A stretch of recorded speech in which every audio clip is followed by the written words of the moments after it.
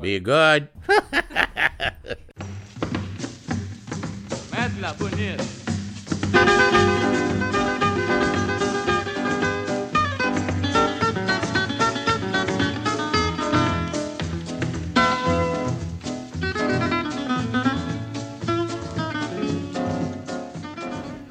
Howdy, friends.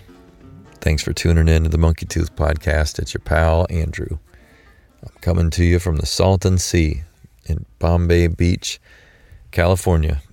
I'm working real hard with my friend Tal Ruspoli on producing the Bombay Beach Biennale.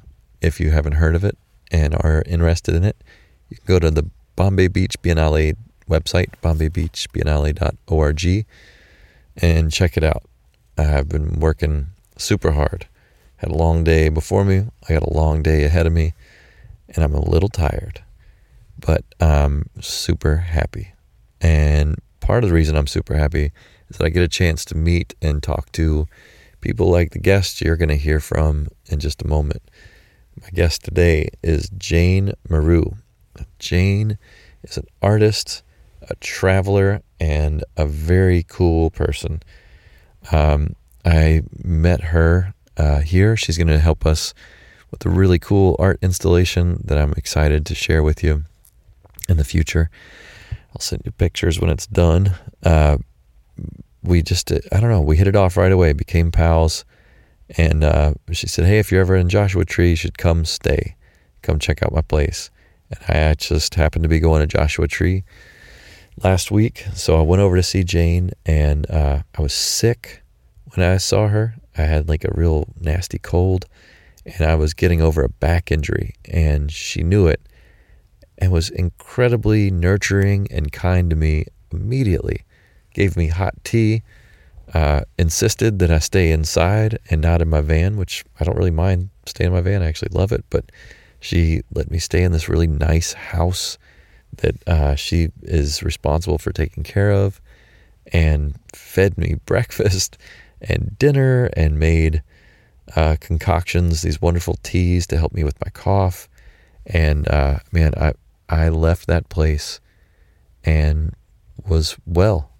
It's just absolutely incredible. Just nurturing and caring people can help you get through an illness. It's a real thing. So I became Jane's friend. She became my friend. And I really like her art. She does this kind of ancient technique of working with beeswax. She's going to tell you all about it. I think it's called Tenjing or Genting, something like that. I'm not very smart. I don't remember. Anyhow, but she paints on like organic cottons and bamboo and silk, and it's beautiful, beautiful work. And she's very humble about how cool it all is.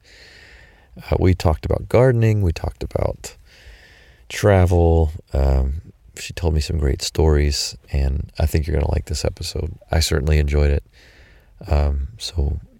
Tell your friends. I want to say thank you to our very, very patient and very generous patrons. Your support is so crucial. Tiffany and I are going to be back on the road before you know it, heading towards Mexico, and it's in large part due to your support. Thank you. If this is the first time you're checking out this podcast, go back and listen to an episode. You can actually search our website now. You can go to our mtp.dog, and you can search for episodes. Search an episode with Tiffany and I and a guy named Shooter. He interviewed us, and it explains who we are and what we're doing. Our whole journey from California to Alaska down to Argentina, tells about what our goals are and that sort of stuff. So anyhow, if you've been with us the whole time, thank you so much. I really hope you're enjoying this show. If you have questions or comments, mtp.dog/contact is the way to get in touch with us. We're just so super, super grateful. And I want to send I kind of doubt that she listens, but I want to send a shout out to our friend Jules down in New Orleans, Louisiana. Tiffany and I had a good friend named Kent down there who passed away unexpectedly just 2 days ago. It's an absolutely heartbreaking, sad thing that, I don't know, my heart goes out to Jules, and I just want to say, Kent, I love you, man. I'm going to miss you. And tell all of you out there who are listening, if you've got a friend that you maybe haven't talked to in a long time, maybe send them a note. Tell them you love them. Okay, on that rather sad note, I want to shift gears and present you someone who gave me great joy to be around. I'm looking forward to spending time with Jane. I'm looking forward to Tiffany meeting Jane when she comes down here for the Biennale, which is coming up. And I'm looking forward to you, listener, spending time with Jane right now in this upcoming episode. I hope you're all doing fun and interesting things, and that life is treating you well. Yeah, life is treating you well. Love you.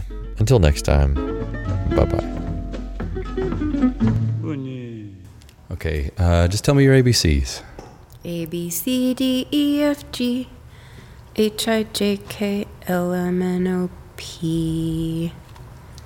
You can finish the song if you'd like to. It's Z, Y, X, W, V, U, T, S, R, Q, V, O, M, N, L, K, J, I, H, G, F. Fuck, I lost it at the end. Oh my God. That was pretty damn good. I haven't done that in a long time. Well, that's going to be the lead into the show. Thanks, Jane. Sure. I am having a lovely fireside chat on a crisp early March evening in Joshua Tree, California with my new pal, Jane Maru. Thank you so much for agreeing to let me be here at all, which I'm very thankful for, and for feeding me breakfast and dinner. Incredible. And just for being Jane. Thank you. Yeah. It's lovely to share food and break bread with new friends. Indeed. So when I first met you in Bombay Beach, when I first met you, I was telling you to move your car. Not a great start, but I think I was pretty nice about it, right? You were super nice about it. Okay, good. And I was embarrassed because I already knew I was parking in a place I shouldn't be parking. You got to listen to your instinct, man. I know, Instinct every time. But when I actually got to know you, found out that you are not only an artist, but you go down there and volunteer. Like you go and garden, which is not easy in that environment. Bombay Beach, for those of you who do not know, is an inhospitable environment to all types of gardening other than like cactuses that are naturally occurring. But you go down there and garden, you're shoveling, you're digging holes, planting trees. Why? Why do you do that? I like to get my hands in the ground. I like to have a relationship with plants, and I enjoy the challenge of getting things to grow. And Bombay Beach is a very challenging place for anything to live, let alone thrive. Mm-hmm. And when I learned that Tao was doing that, I thought, oh, he's going to need help. And so that was my first reach out to Tao. I said, hey, my name's Jane, and I'd love to come down and volunteer and do some landscaping or planting. And then we talked on the phone, and he asked me my experience, and I shared with him that I'd been gardening for many years and growing food. And he said, well, you can grow food down here. And I said, well, maybe. Let me come check it out.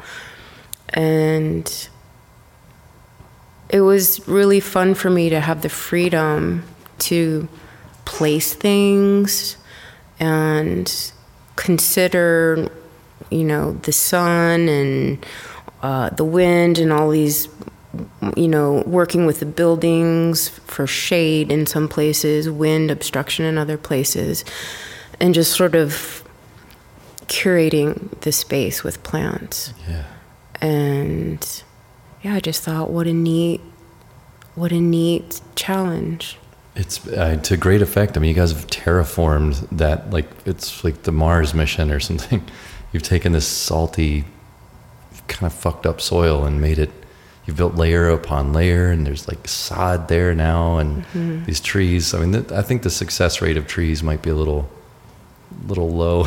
It's all just a big experiment. Yeah, things are gonna die for sure, and it'll be interesting to see what doesn't die. Yeah. And there are things not dying, and it's really exciting. And everything, like nothing seems to leave there. Nothing organic seems to leave. Like all the compost stays, anything compostable stays. All the things that do die end up being part of the layers of soil that we're trying to build up there, which is great. It's necessary to keep that plant detritus. Yeah. In again, just thinking about building up and off of that high saline, probably fairly toxic ground layer. So it just gives it's building material. Very much so. I'm starting to see insects there, which is really cool. Like, I mean, worms and little roly-polies and things that, like, man, that's incredible. You know, it just seems like so inhospitable to anything.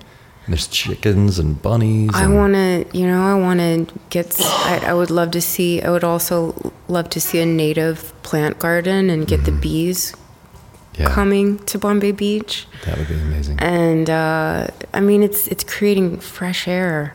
Yeah. Like you literally can be anywhere else on, you know, A Street or B or wherever. But when you come there, people notice it. Yeah. I mean, it's very palpable, the experience when you walk in, and you can even see it on people's faces, just this relaxation and relief comes over them, and they're like, oh my God, it smells so good here. It's like green. It's green here. It's easy on the eyes, it's easy on the senses in that very harsh place. So it's creating a lovely oasis. It is. And an oasis in a place that's like fairly decayed and broken and falling apart.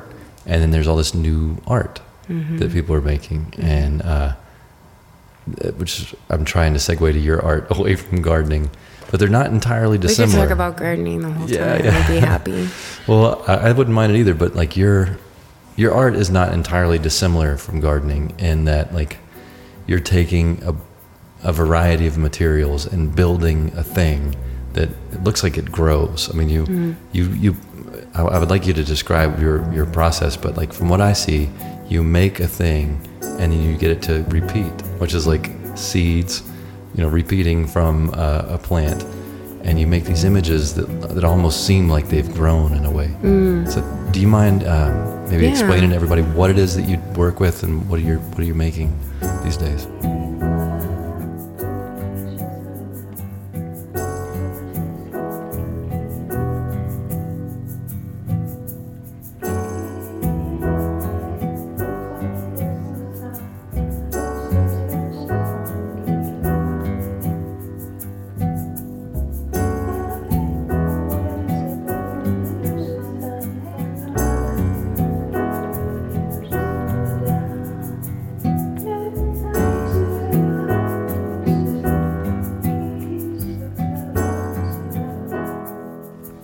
What you know, that perspective you just shared, it makes me think about one of the things I do in my painting process.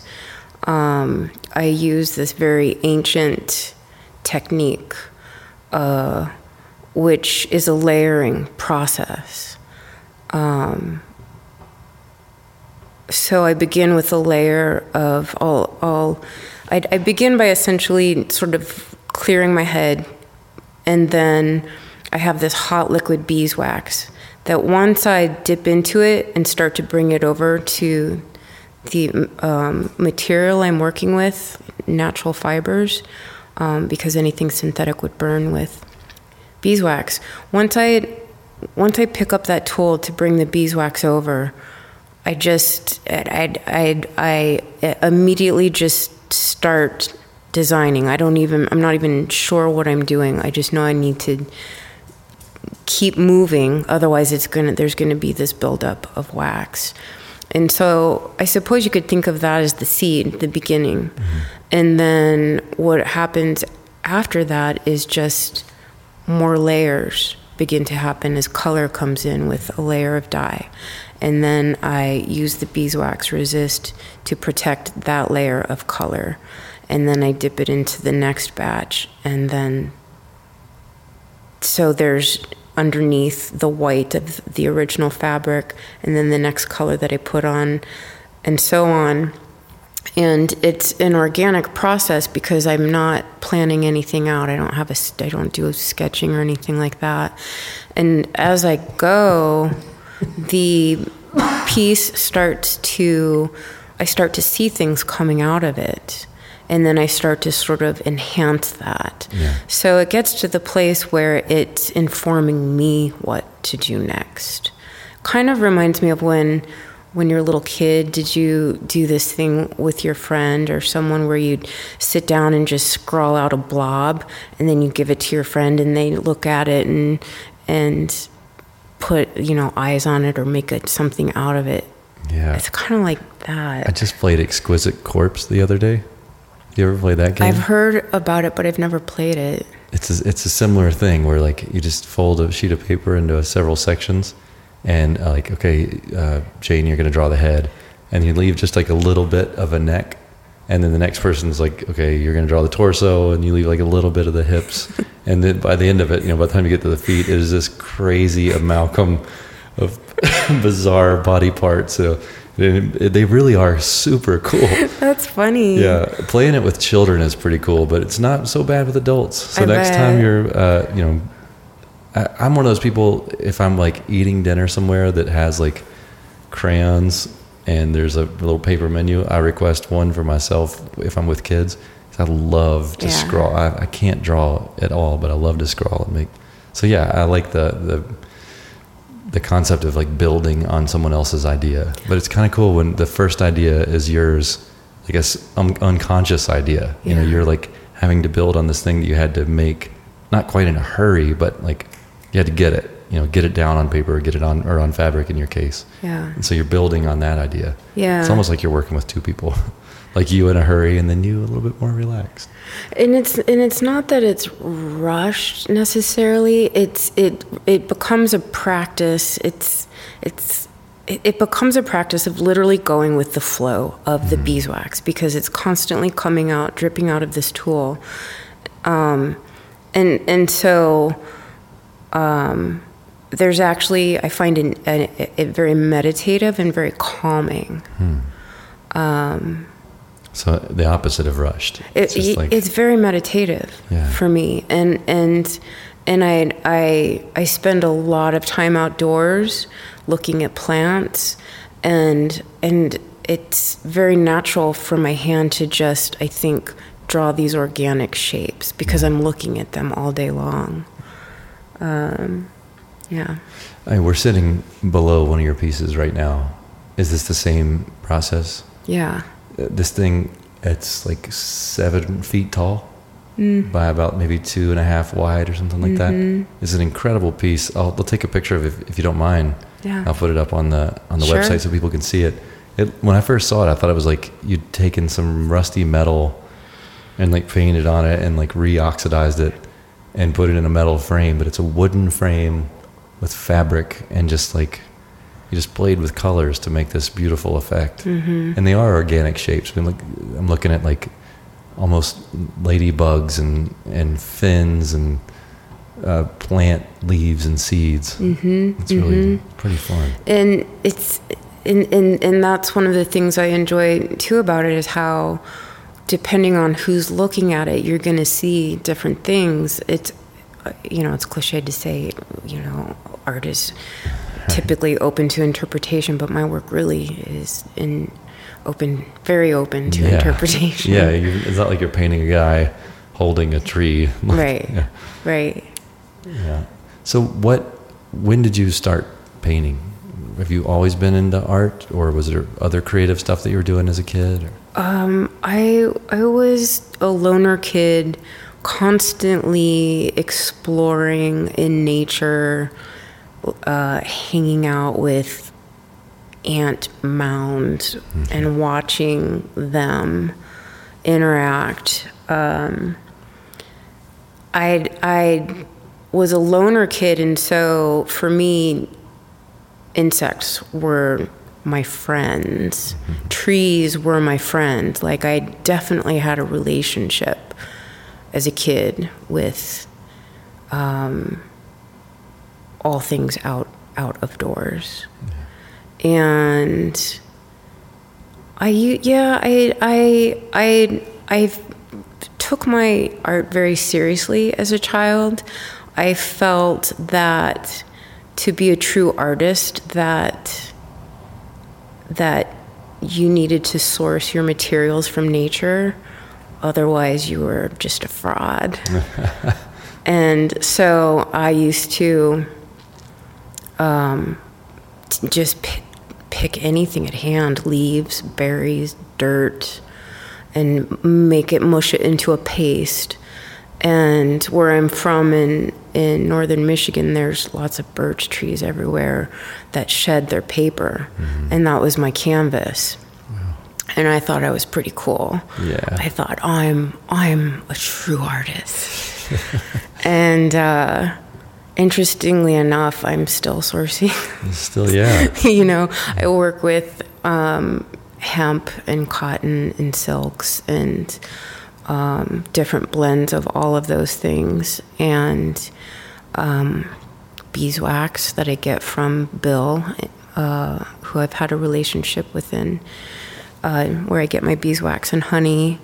And I experimented for a while with natural dyes, and I got to the place where I thought, wow, this is really turning into something. I need more vibrant dyes to get what I need. So I fully went into the hardcore industrial Procyon fiber reactive dyes and soda ash, and just went intense with all of it and strayed from my... Who's to say it's not natural? I mean, it all comes from... It's all sourced originally somewhere in something natural. We just process.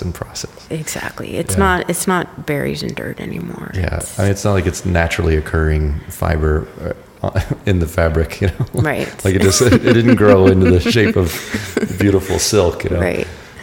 But, there's something to be said about like a child's perspective on what art is. You know, because I made some really disgusting art as a child out of poop, to be quite frank. Oh, what kind of poop? My own.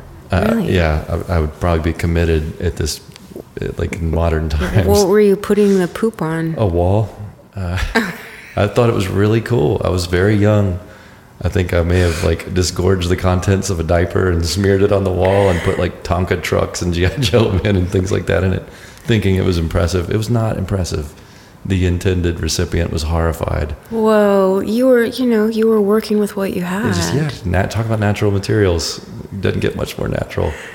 But anyhow, the perception of art as a child, you're not necessarily thinking the art's going to be judged by like any real critic other than maybe your mom's going to see it or whoever's going to see it. I don't even think my mom saw it. Yeah. It was a very private endeavor for me. Yeah. Do you ever catch glimpses of that kid in your process?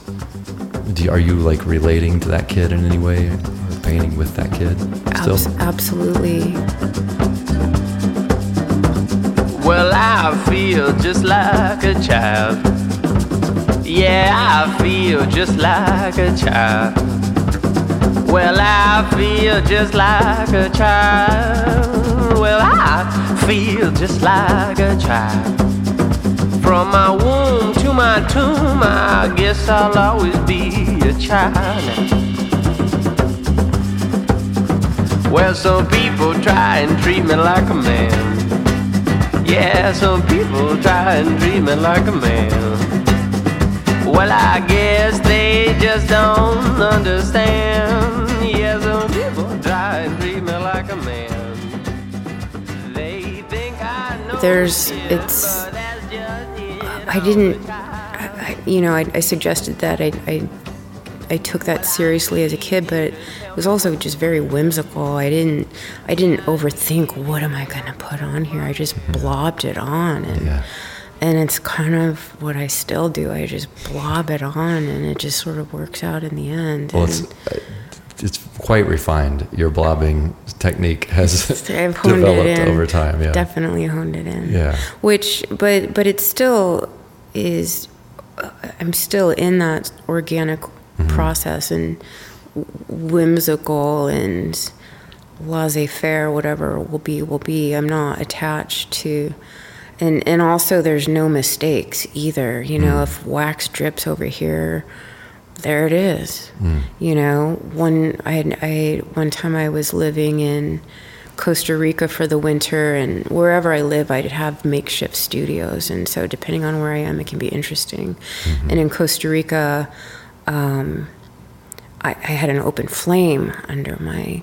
There was no electricity, so I was working with an open flame under my beeswax. Wow. And the chickens used to come around when I would start work, and they would just be way too interested. And I was always afraid of the flame and the chickens and their curiosity. And one time this rooster came around, and this time he decided to jump up right towards the hot pot of beeswax and the flame. And I had just scooped out some beeswax to go put it on to some fabric when this happened, and so it was a combination of like the splooshing of the beeswax on the fabric, and also keeping this rooster from harming itself. And so there was this big splatter that happened on that piece, and I thought, well, there it is, and I just kept going. And in the final piece, as people looked at it, they're like, oh, and this one and that part right there is just so dynamic. I love this piece. And, you can't plan. Literal cock blocking. You just can't. That was a good cock block outcome. Yeah. And so it's like nature. It's just all chaos. Yeah.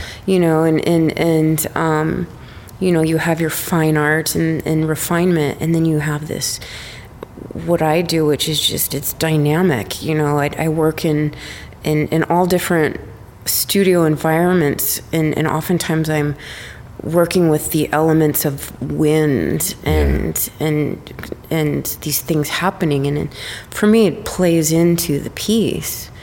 Or a big dust devil comes crashing through, and the piece just got annihilated with a bunch of sand, and it's like, now it's in there. Yeah.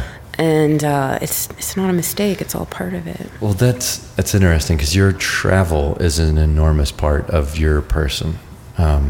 And like, you live what I would consider a very non-traditional lifestyle. And I say that as like the highest possible compliment that I can give anybody. I'm enamored of how you put together your deal. Do you mind explaining what you do and how you do it and where you do it? You don't have to give addresses or anything, but just kind of. I had a big life change in the late 90s, and I was coming out of a marriage. And when I came out of that, I knew that was the time to embrace what I knew I was meant to be doing all along, which was experiencing the planet and figuring out a way to be a creative full time. And so I thought, well, I'm gonna experiment with this idea of barter and see if that exists in the world, and see if that's a feasible way for me to swing this lifestyle that I imagined for myself. So I set out, and my first sort of test run was putting a backpack on my back and going to the Hawaiian Islands. And I thought that that would be a sort of soft entry into the planet. And there's no soft entries anywhere. But anyway, that was the beginning of me just seeing who's out there, what's out there. And I just went without having any plan. I had a budget and a one-way ticket with no plans. Wow. No set anything. I just wanted to land and go.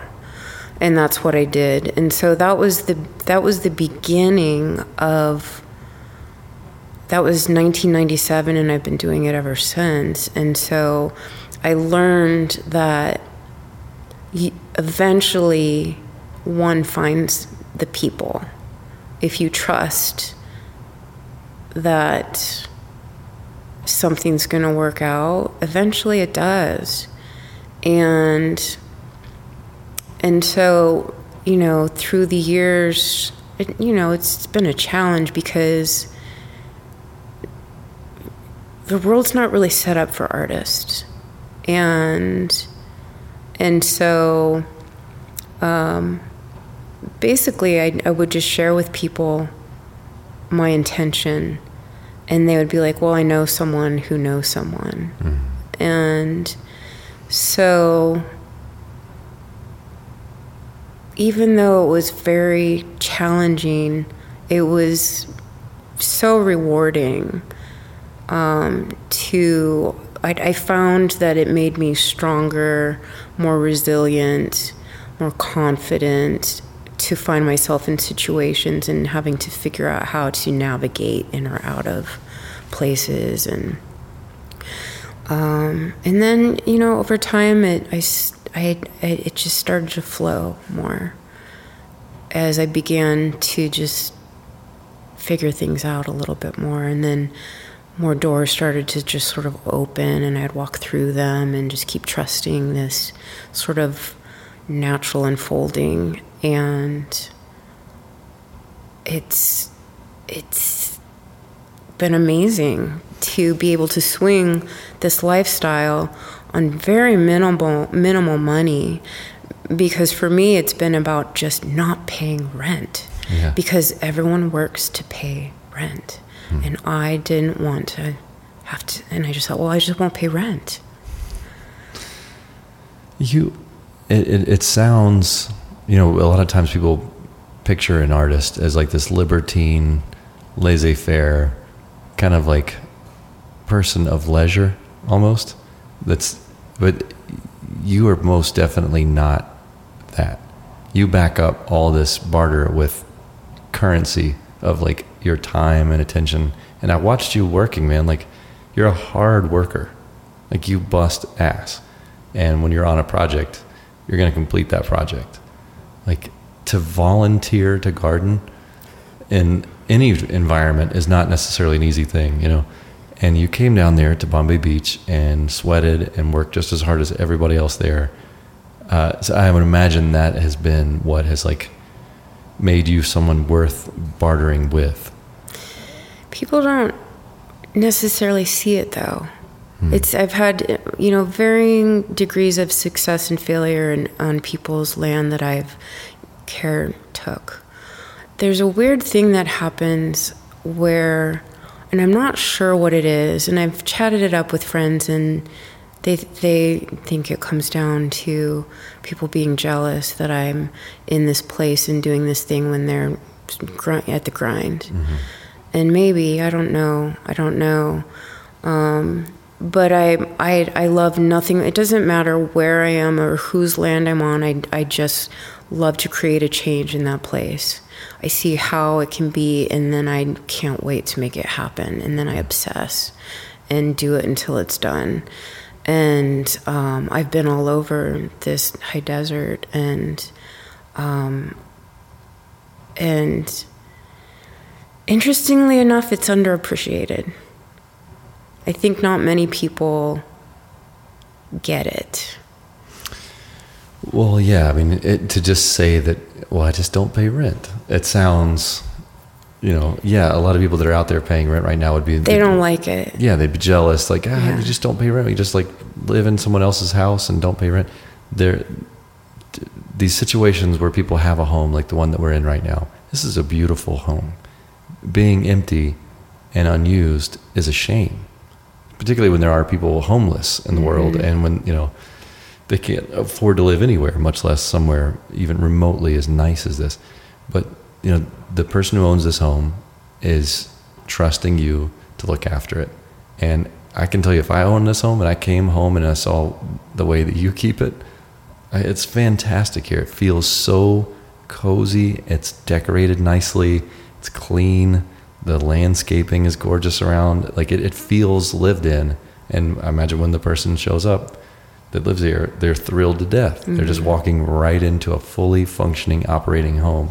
Whereas otherwise, you'd walk into something you had to clean right away. Yeah, or just an empty, vacuous space. Yeah. I love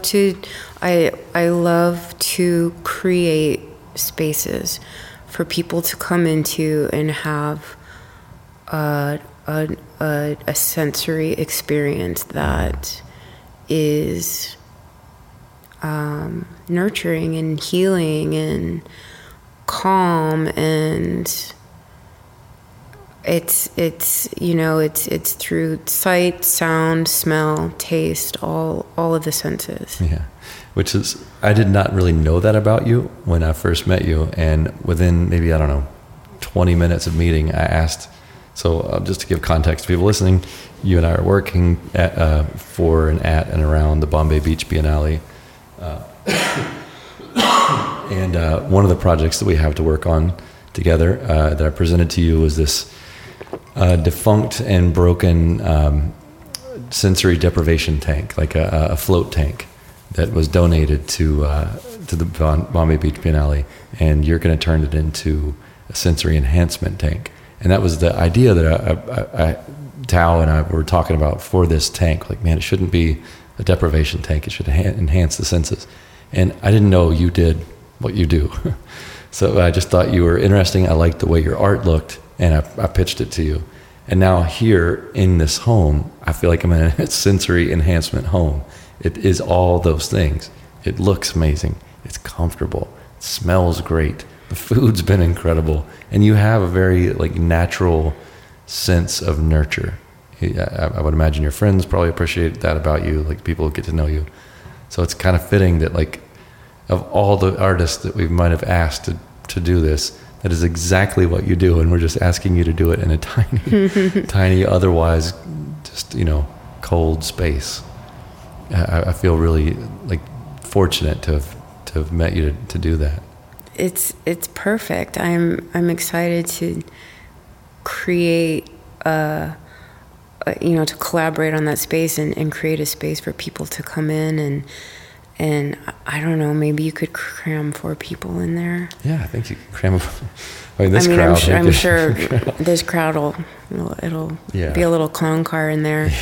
Yeah.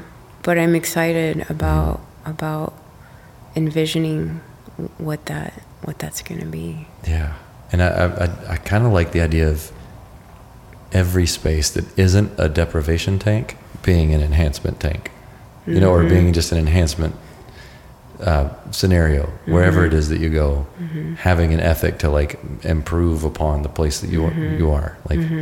That's, I don't know. I've met people who do that. They walk into a room and they light it up. They smell nice and they're happy to be there and they're relishing the experience. And there's certain homes you walk into and you feel that vibe. Wow, this person really cares about how my experience in their home is. Where is it? Because you've been so without a specific home that you feel compelled to do that, or where does that come from in you to curate space and create an experience? I think maybe part of it comes from watching as a little kid, my mom and dad used to throw elaborate dinner parties, and I would watch my mom create the space for the people to come into. She taught me how to properly set a table with all of the settings, you know, with all the things, this fork for that, and there's like 10 utensils, and there's 5 courses, and you know, and I was in charge of. Eventually, I learned how to do it, and then it became my job as a kid to set the table for these elaborate dinner parties, where there were candles and music, and my parents were entertainers. They would, after dinner, go to the piano and sing for their guests, and they would just light a fire in the fireplace, and just their friends loved coming over, and they were just given this lovely experience. So I think that's where it initially came from. And my mother was also a very wonderful curator of space. She had very eclectic tastes, and so each room in our house as kids was almost a theme, and she would just do her different whims in different rooms, and each room you would walk into, you'd feel a little bit different in each room because of the different color scheme or the different patterns going on. That's cool. That's an underappreciated thing, I think. You know, creating that, like, you're using curated space, but just like those intentional spaces, you know, that you're like trying to set a tone. It's not just like, okay, here's your room, put your dresser over there, and very intentional. And you know, when I walk into someone's home for the first time, I might come across as being rude to the person, but I'm looking around. Yeah. And when I'm aware that, like, oh, calm down, Jane, just stop looking around, they're going to think you're being nosy. And it's not being nosy, it's really just me in my mind moving their couch, moving this painting down 3 feet. People always hang their art way too high, and I can't help it. I go into a space, and I immediately, within a moment of being in there, I click it into where I feel like it needs to be. Yeah. Well, I mean, you've done that. I've been remodeling and building things at Bombay, and you did that within, I don't know, a day of being there. You're like, I think we should try this, and we did all the things that you suggested. Next time you come back, you'll see that almost every suggestion you made, we've put into the rooms that you've been in. So thank you for that. Yeah, my pleasure.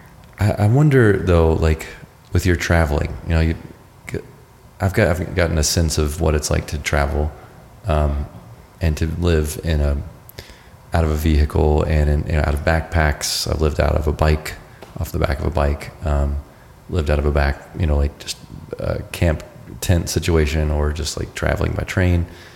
So I've got a sense of that, like, and we talked about this yesterday, like, you're always at home, but you don't have a home to miss, you know, and that sense of like, you're kind of always longing for a space in a way.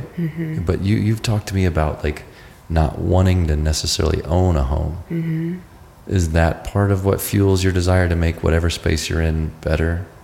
Just like that, not having a home to miss? Or yeah, that makes sense. You know, creating a space that I would want to live in and be comfortable in. Yeah. And, you know, having come from also various scenarios of sleeping on the ground, sleeping in hammocks, sleeping in tents and abandoned buildings, you know, all through the years in my quest for not paying rent, and eventually moving into a cabin and feeling jazzed. And, you know, so if there's a space that's to be occupied, I'm going to be, you know, making it livable for myself and the next people that come after me, and you know, paint it colors that feel right for the space and the place, and incorporate things that make sense to that particular place and space.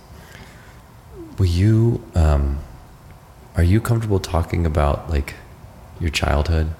Are you up for some of that? Sure. One of the first conversations you and I had, you shared a story with me about like having a vision as a child, and I found that like it triggered things for me, like personal memories, you know. and like that sort of ethereal quality of being a child and having like, I don't know if epiphanies are the right words, but it's just these sort of oddball experiences that I've not had sober since. And I don't know, it said a lot to me about what kind of person you are. And like, I see you as a pilgrim in a way, you know, that you've got this like very intentional thing that you're trying to do. Do you mind sharing that story with everybody about your vision? Sure.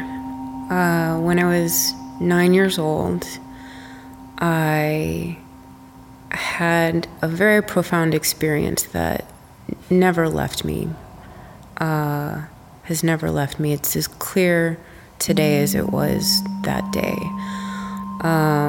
What initiated this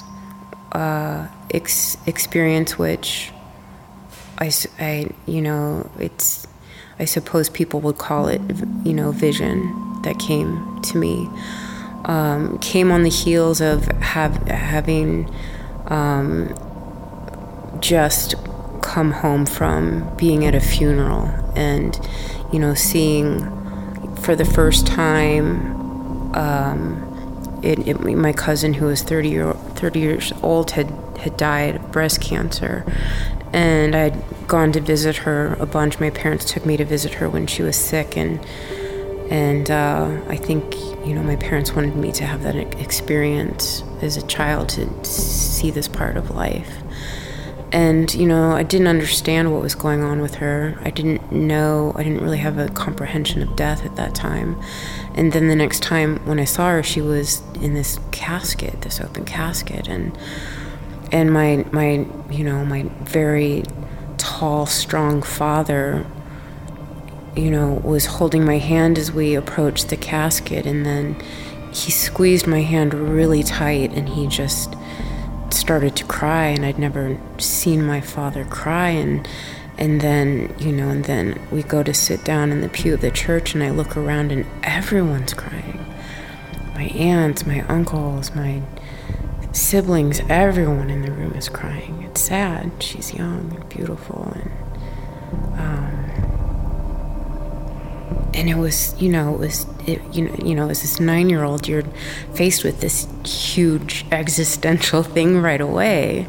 What is this? What is this? And I went, and I just couldn't wait to get home and get to my room because it was so much. And so when I got home, I, ran up to my room, and I don't know how much time went by.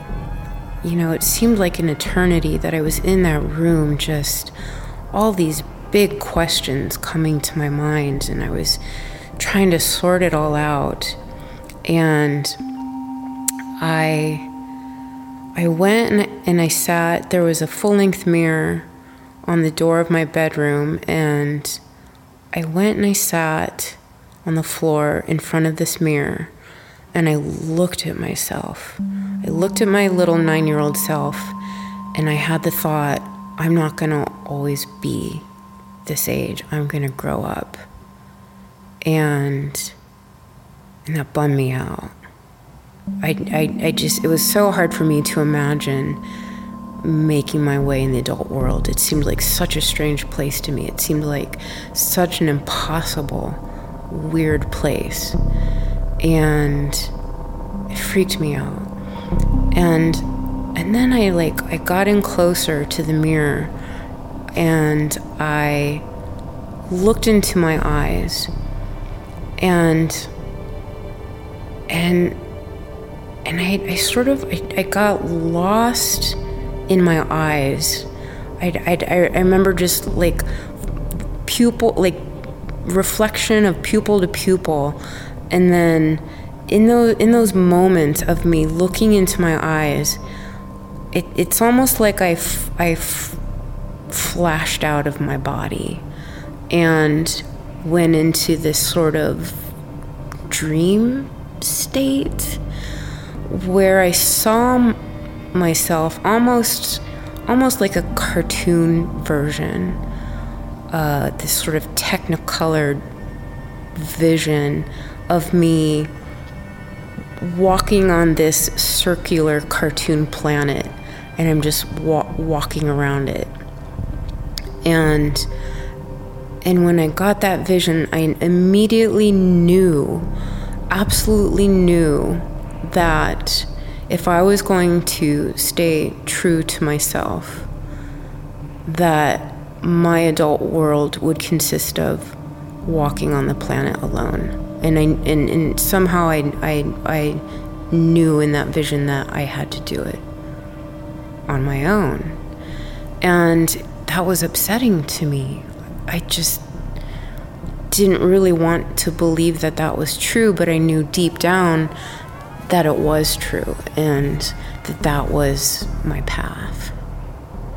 And I came out of that vision and I was just crying because I thought, well, that's a lonely prospect. You know, it was hard to imagine not having a family around me or what that would even be. And then I came out of that sort of experience, and then I remember looking down at my hands, and I had the thought again, like, these hands aren't always going to look like this. These hands are going to get bigger. And so, you know, it was a little girl grappling with these big life things. And it was spurred by looking at the face of death. And, you know, as I got older and graduated from college, I you know, and that always stuck with me all growing up. And in my 20s, you know, when everyone's graduating from school, everyone's hooking up and getting married and planning futures together. And I knew that wasn't going to be me. And if I was going to stay true to this deeper calling, which other things started to come into play after 9 to sort of confirm that. And I thought, no, I don't have to do that. I don't have to do this thing alone. And so I let my boyfriend at the time talk me into getting married. And I thought, I'm just gonna hide out in here.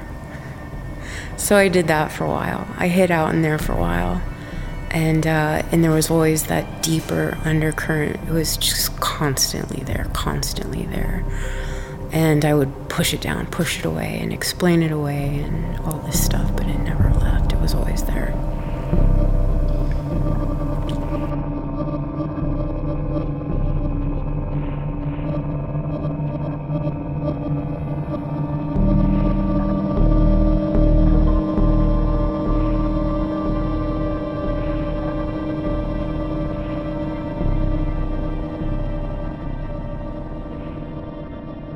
I don't know if powerful is the right word, but that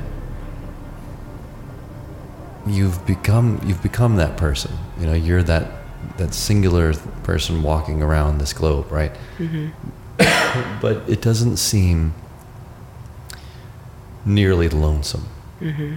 You don't have the aspect of a lonesome person. Mm-hmm. And just the time that I've spent with you, you've clearly got like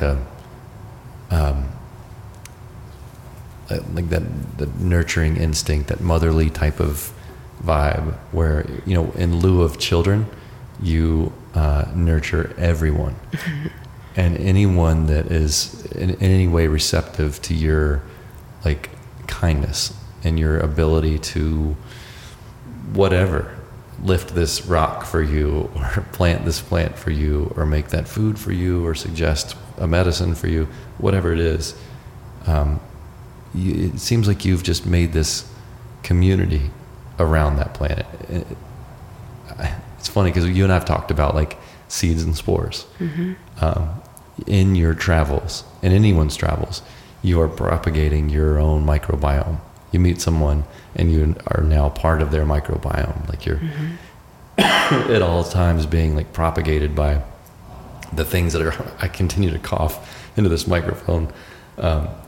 We're all sort of like sharing this weird soup of stuff coming off of us, our skin, our ideas, our everything. I mean, like, so you've got this like Johnny Appleseed sort of journey, pilgrimage that you're on, like making spaces for people, creating friendships, and instead of being just, not to say just a mom, because a mom is an amazing thing, but you're not solo looking after one family.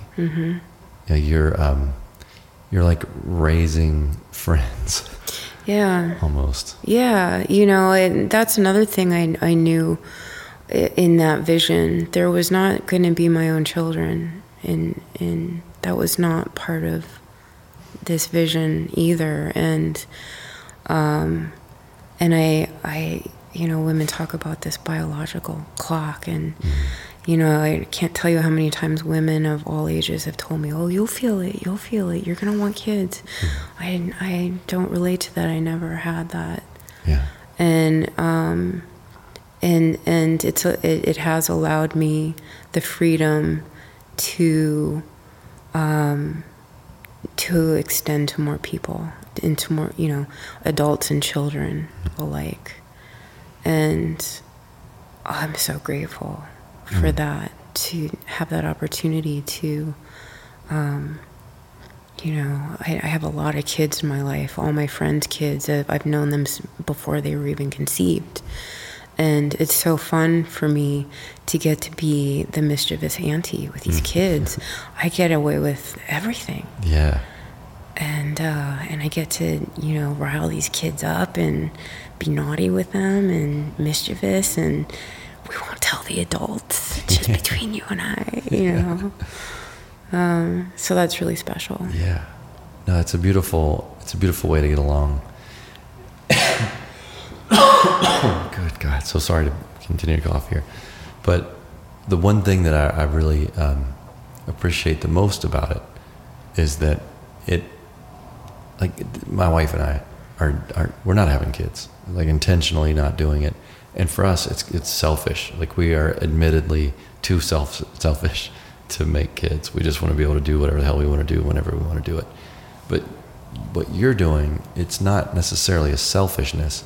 It's like it's a selflessness that you've given yourself to your art.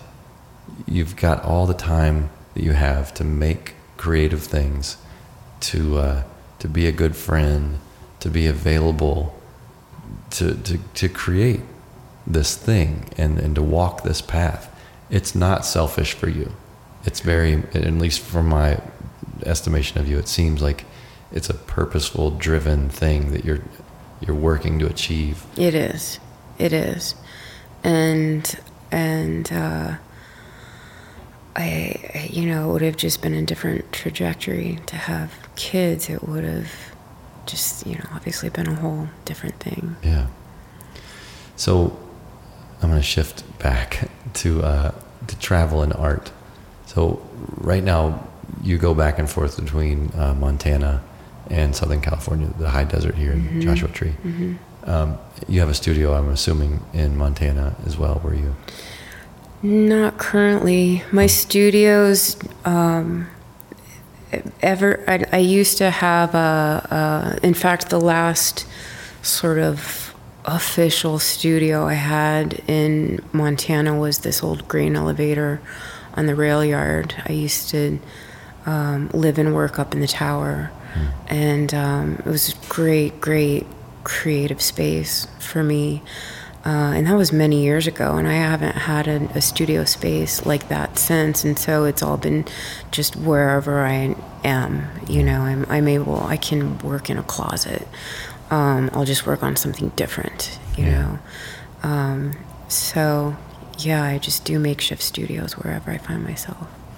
And it seems like you probably make some of your stuff on site, right? Like you're going to be doing that at the Biennale. You'll be creating art to be installed. But it's not like you're going to create something in one spot and just install it in another. You're going to be kind of doing a lot of it. I'll be doing it down there, and I'm going to be sourcing materials from down there that I don't even know what those things are yet because I need more time to go scavenge around. Oh, we got some stuff for you. Yeah, I'm sure. When you come back, you'll see. I'm sure. I'll be happy to go through the piles, the heaps upon piles. Yeah, we got them for you. Thanks. I want everyone to see your art because there's something else. There's another aspect to your art that we haven't even touched yet, which is, and you brought it up to me today.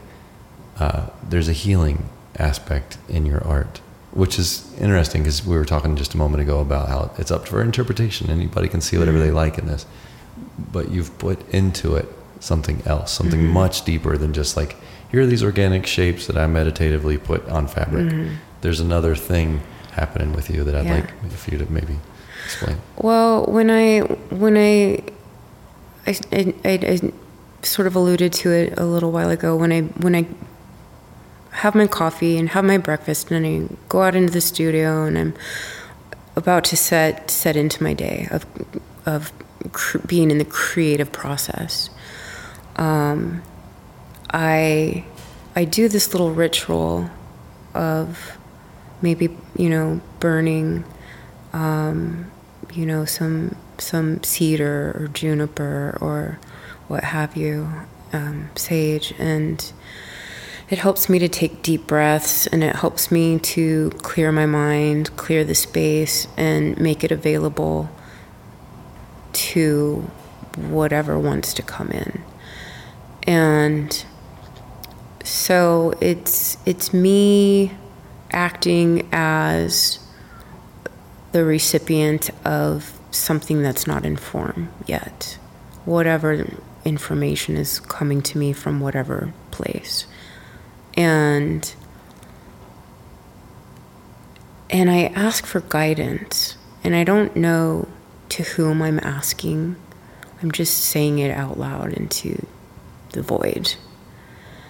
And then I'm very keen on just listening. And again, I think,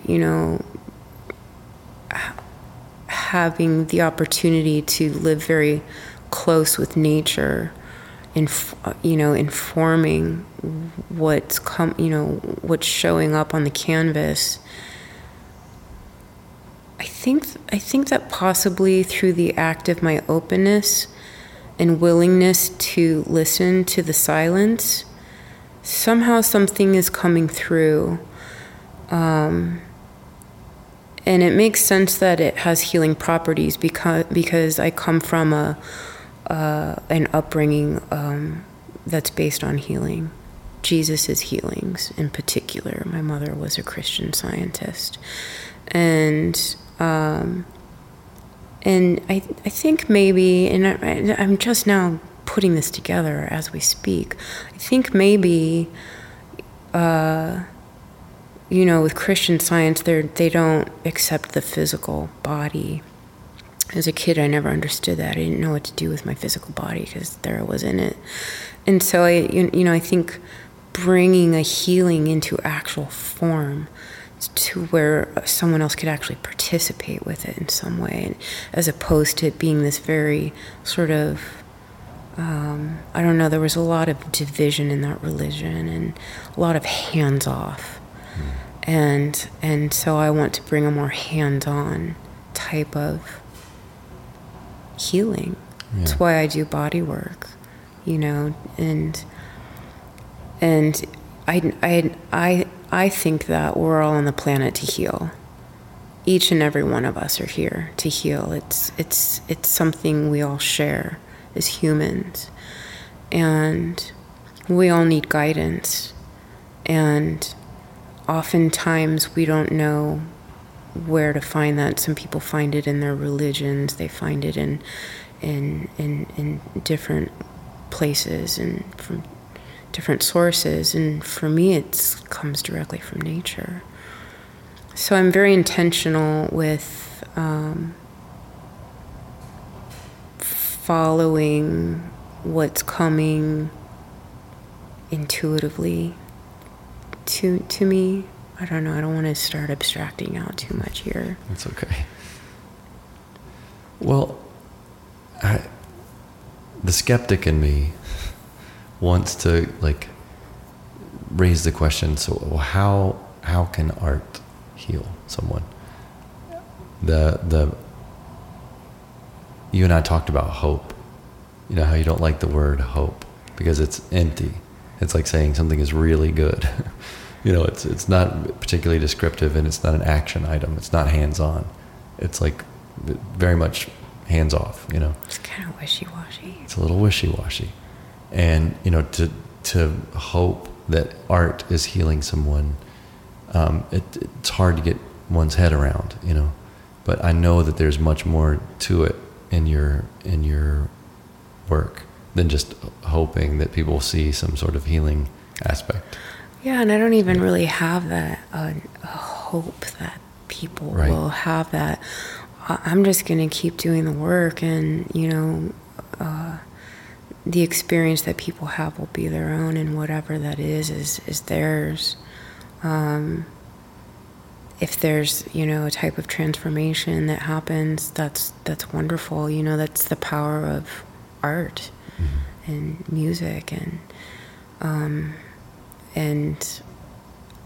I don't take that lightly. I feel a responsibility to help create something beautiful to look upon. There's so many ugly things going on in the world. There's no shortage of ugly. Yeah. And there's no shortage of ugly ass art. There's some shit that it's hard to unsee. And so I, you know, like I had this experience one time. It was my friend used to run this really hip, great video store in Montana, and he would have artists, you know, come show whatever they wanted on the walls. Every month he'd switch out the art, and I'll never forget. This is when I was starting to move into art more full time from my massage practice, and I was in the kids section, and this painting hanging above was this, like, the colors were just grays and olives and just drab and really depressing colors, and it was a painting of this pregnant woman who, like, had a cigarette hanging out of her mouth, and it was just, the whole thing was so gross, and I just thought, that is just the worst thing why would you put that in the kids section? Is this a joke? Yeah. It's not a good one, because the kids have to look at this. And I made a vow right there and then that I was going to create art that kids could look at and have their imaginations just go wild. So that was sort of that was a vow I took to create beautiful things for people to look at and to find beauty. Well, what you said earlier about healing, I think you and I come from a similar school of what the concept of healing that I learned about in massage school, which I think we conflate like healing with being healed often in Western context. Like with medicine, you take a pill and you're supposed to be fixed, right? You get a surgery and you're done, you're better. But healing is a process. It's not an outcome. Mm-hmm. It's work. It's a thing that happens bit by bit. And just having like a lovely image on a wall, whereas before there was either nothing or something that you liked less. Like even that little moment is a little healing.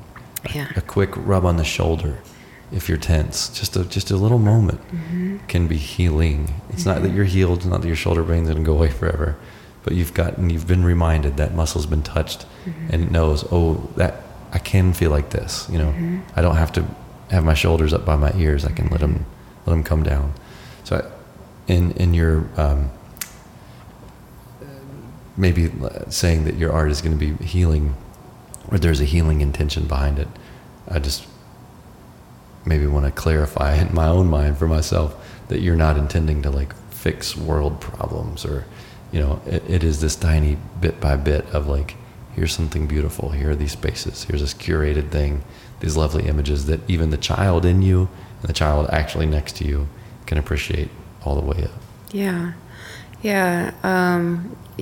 You know, the way to fix the world is to fix your own little corner of it. Yeah. And it's all any one person really can do. I don't really have the hubris to, you know, go out and change the whole world. Right. And really, I don't know, you know, our conversations around children, and it's I feel like kids bring that healing aspect, and adults don't know how to look at it in kids. They have it.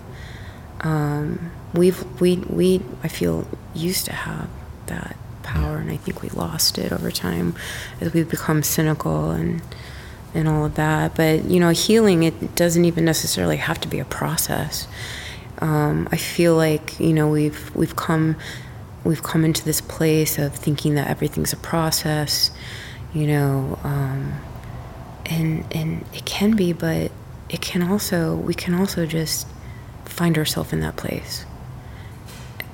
It can be instantaneous. You know, and it's not this magic waving of a wand. It's something I'm working with currently. Is this idea of like, you know, what if I just made a decision to just have a different thought about this? Yeah. And live in that place. Right. And not do this whole fucking process. I mean, we've all been processing for so. Aren't you tired? I'm tired of it. I think we're all tired of it, and so I like the idea of kind of dropping the whole idea of process and just, you know, I guess it just comes down to the being present thing. And well, the concept of your perception is your reality, mm-hmm. and that if you just change your mind, you know, like there's a amount of working on things that you just kind of got to do, mm-hmm. but there's a moment when suddenly the work is done and you might not realize it. You know, mm-hmm. you can keep working at a thing that's been complete mm-hmm. for a while, mm-hmm. you know, and it's hard, particularly when it's self stuff, you know. I mean, like healing from an injury. Mm-hmm. It's hard to know when you're healed from that injury. Mm-hmm. I hurt my back last week, and I think I'm okay, you know, but I'm not really there. Like sometimes I'll be sitting and like, oh shit, I forgot. Yeah, my mm-hmm. back is not totally okay, you know. Mm-hmm. But I feel, in most of the day I feel fine. Mm-hmm. But there's still like, when I get tired, that's the first spot. It's going to be tired and sore and achy. So, you know, but at some point I will hopefully be over it, you know. Right. And I won't know, that's not going to be like you said, like a magic aha moment. Right. But it could be like I can just frame it differently in my brain. Mm-hmm. It's not that I'm recovering from that injury anymore. I have an opportunity to strengthen this area, mm-hmm. you know. And it's just in that reframing of it, mm-hmm. suddenly, ta-da, you're healed, you know.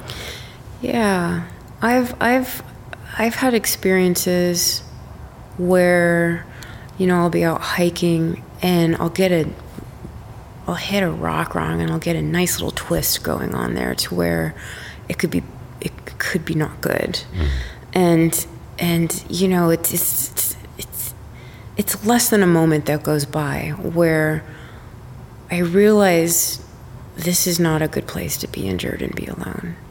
And I think this comes from, you know, how I was raised. I do this really quick little mind over matter thing that somehow my ankle just turns into rubber and I just spring back. And it's a very intentional, very in the moment, quick on my toes decision.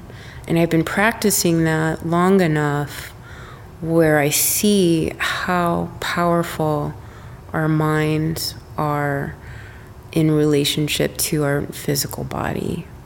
And obviously, you know, there's plenty of scenarios where time is essential, and it just is going to take time, and it is a process, and you have to go through the physical therapy and do all of these things.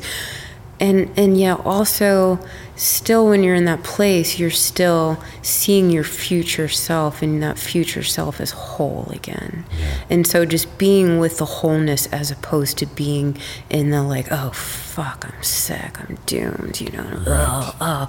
And I think that maybe extends the process and makes it longer. Yeah. I've recently experienced the power of the mind over the body, and realized how little control I have over my mind, but how much control my mind has over my body. Yeah, it's a good thing to try to cultivate, but there are limitations to everything.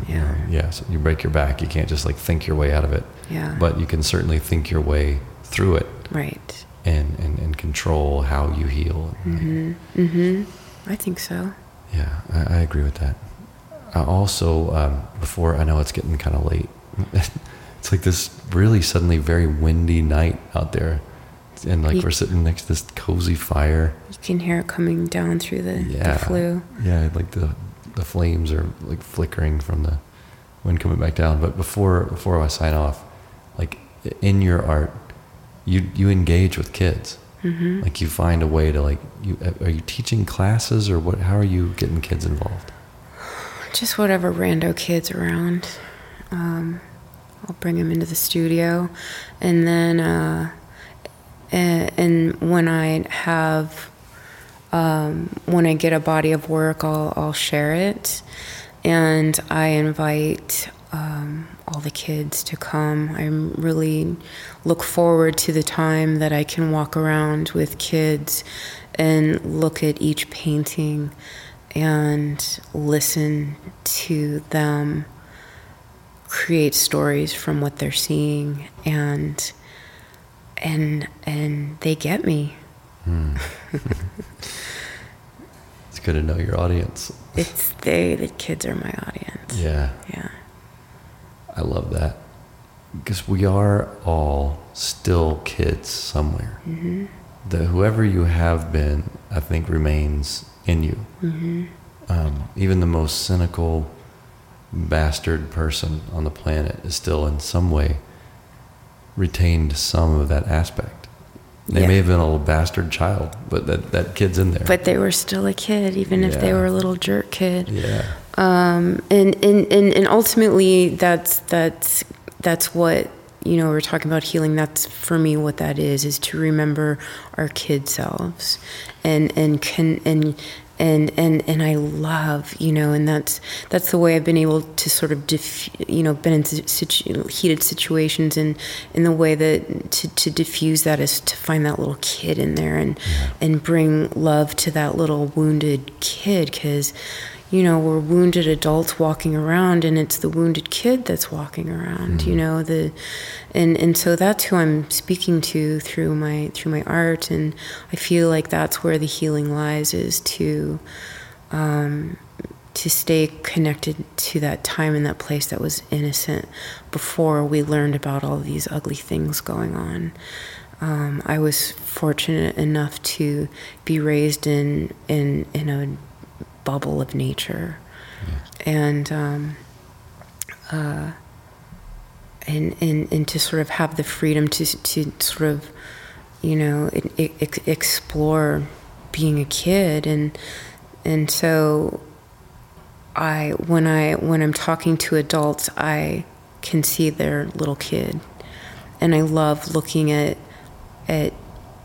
my friends' photos from when they were kids, because I would have been friends with that kid. I would have liked to hang. I knew that kid, and it's and we really are still all kids.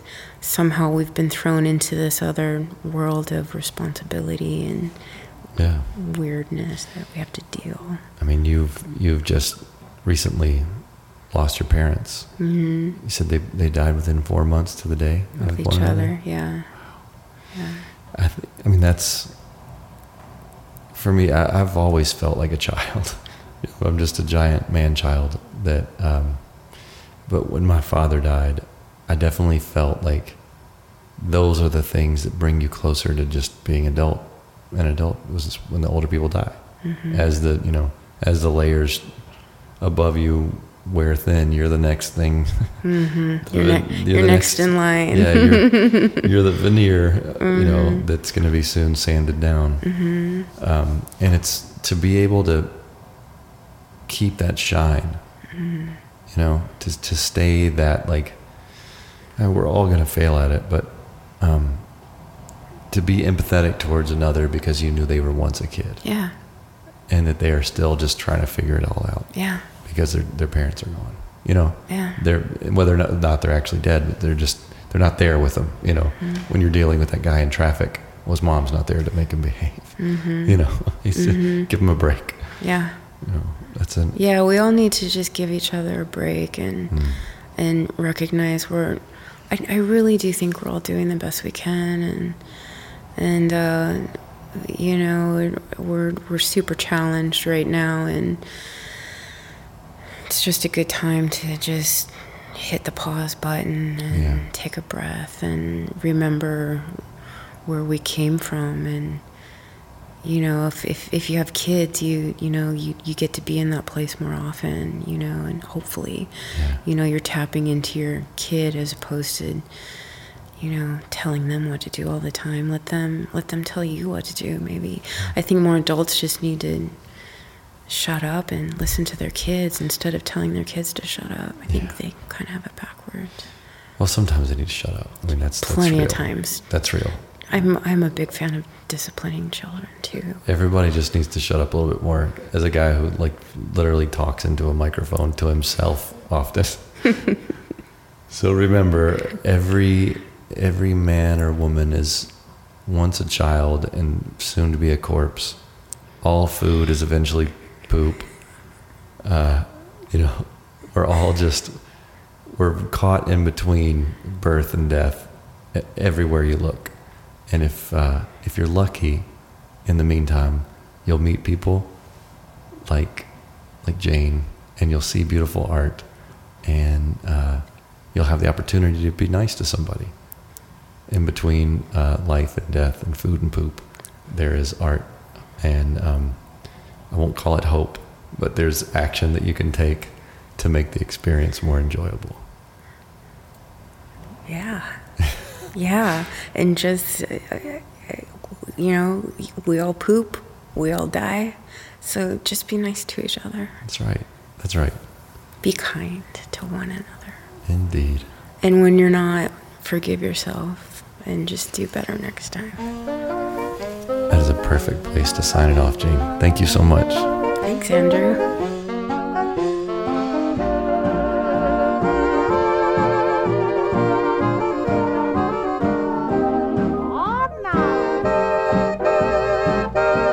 Little maiden's prayer. Yes, yes.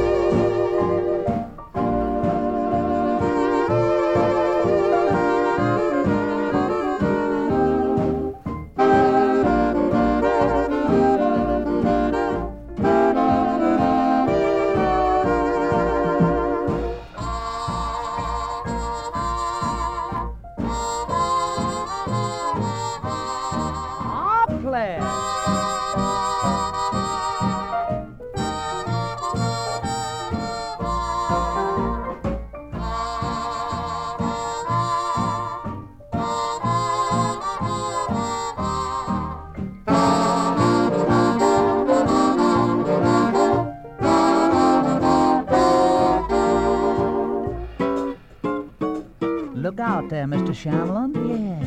Twilight falls, evening shadows fine. Tell us, Tommy. There 'neath the stars, a maiden so fair divine. The moon on high seemed to see her there. In her eyes was a light shining ever so bright as she whispered a silent prayer. Hi, Tiffany here, saying thank you for listening to the Monkey Tooth Podcast.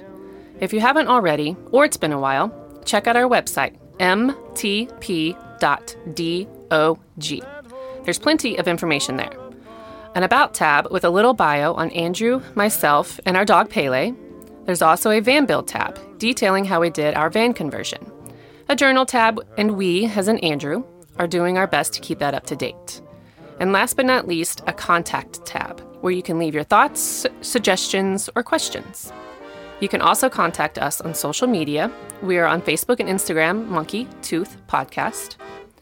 If you would like to donate and or subscribe to the cause, you can go to Patreon and GoFundMe at Monkey Tooth Podcast. Patreon is not just a place to subscribe. We post lots of content there as well. We greatly appreciate each and every one of you. Love to all.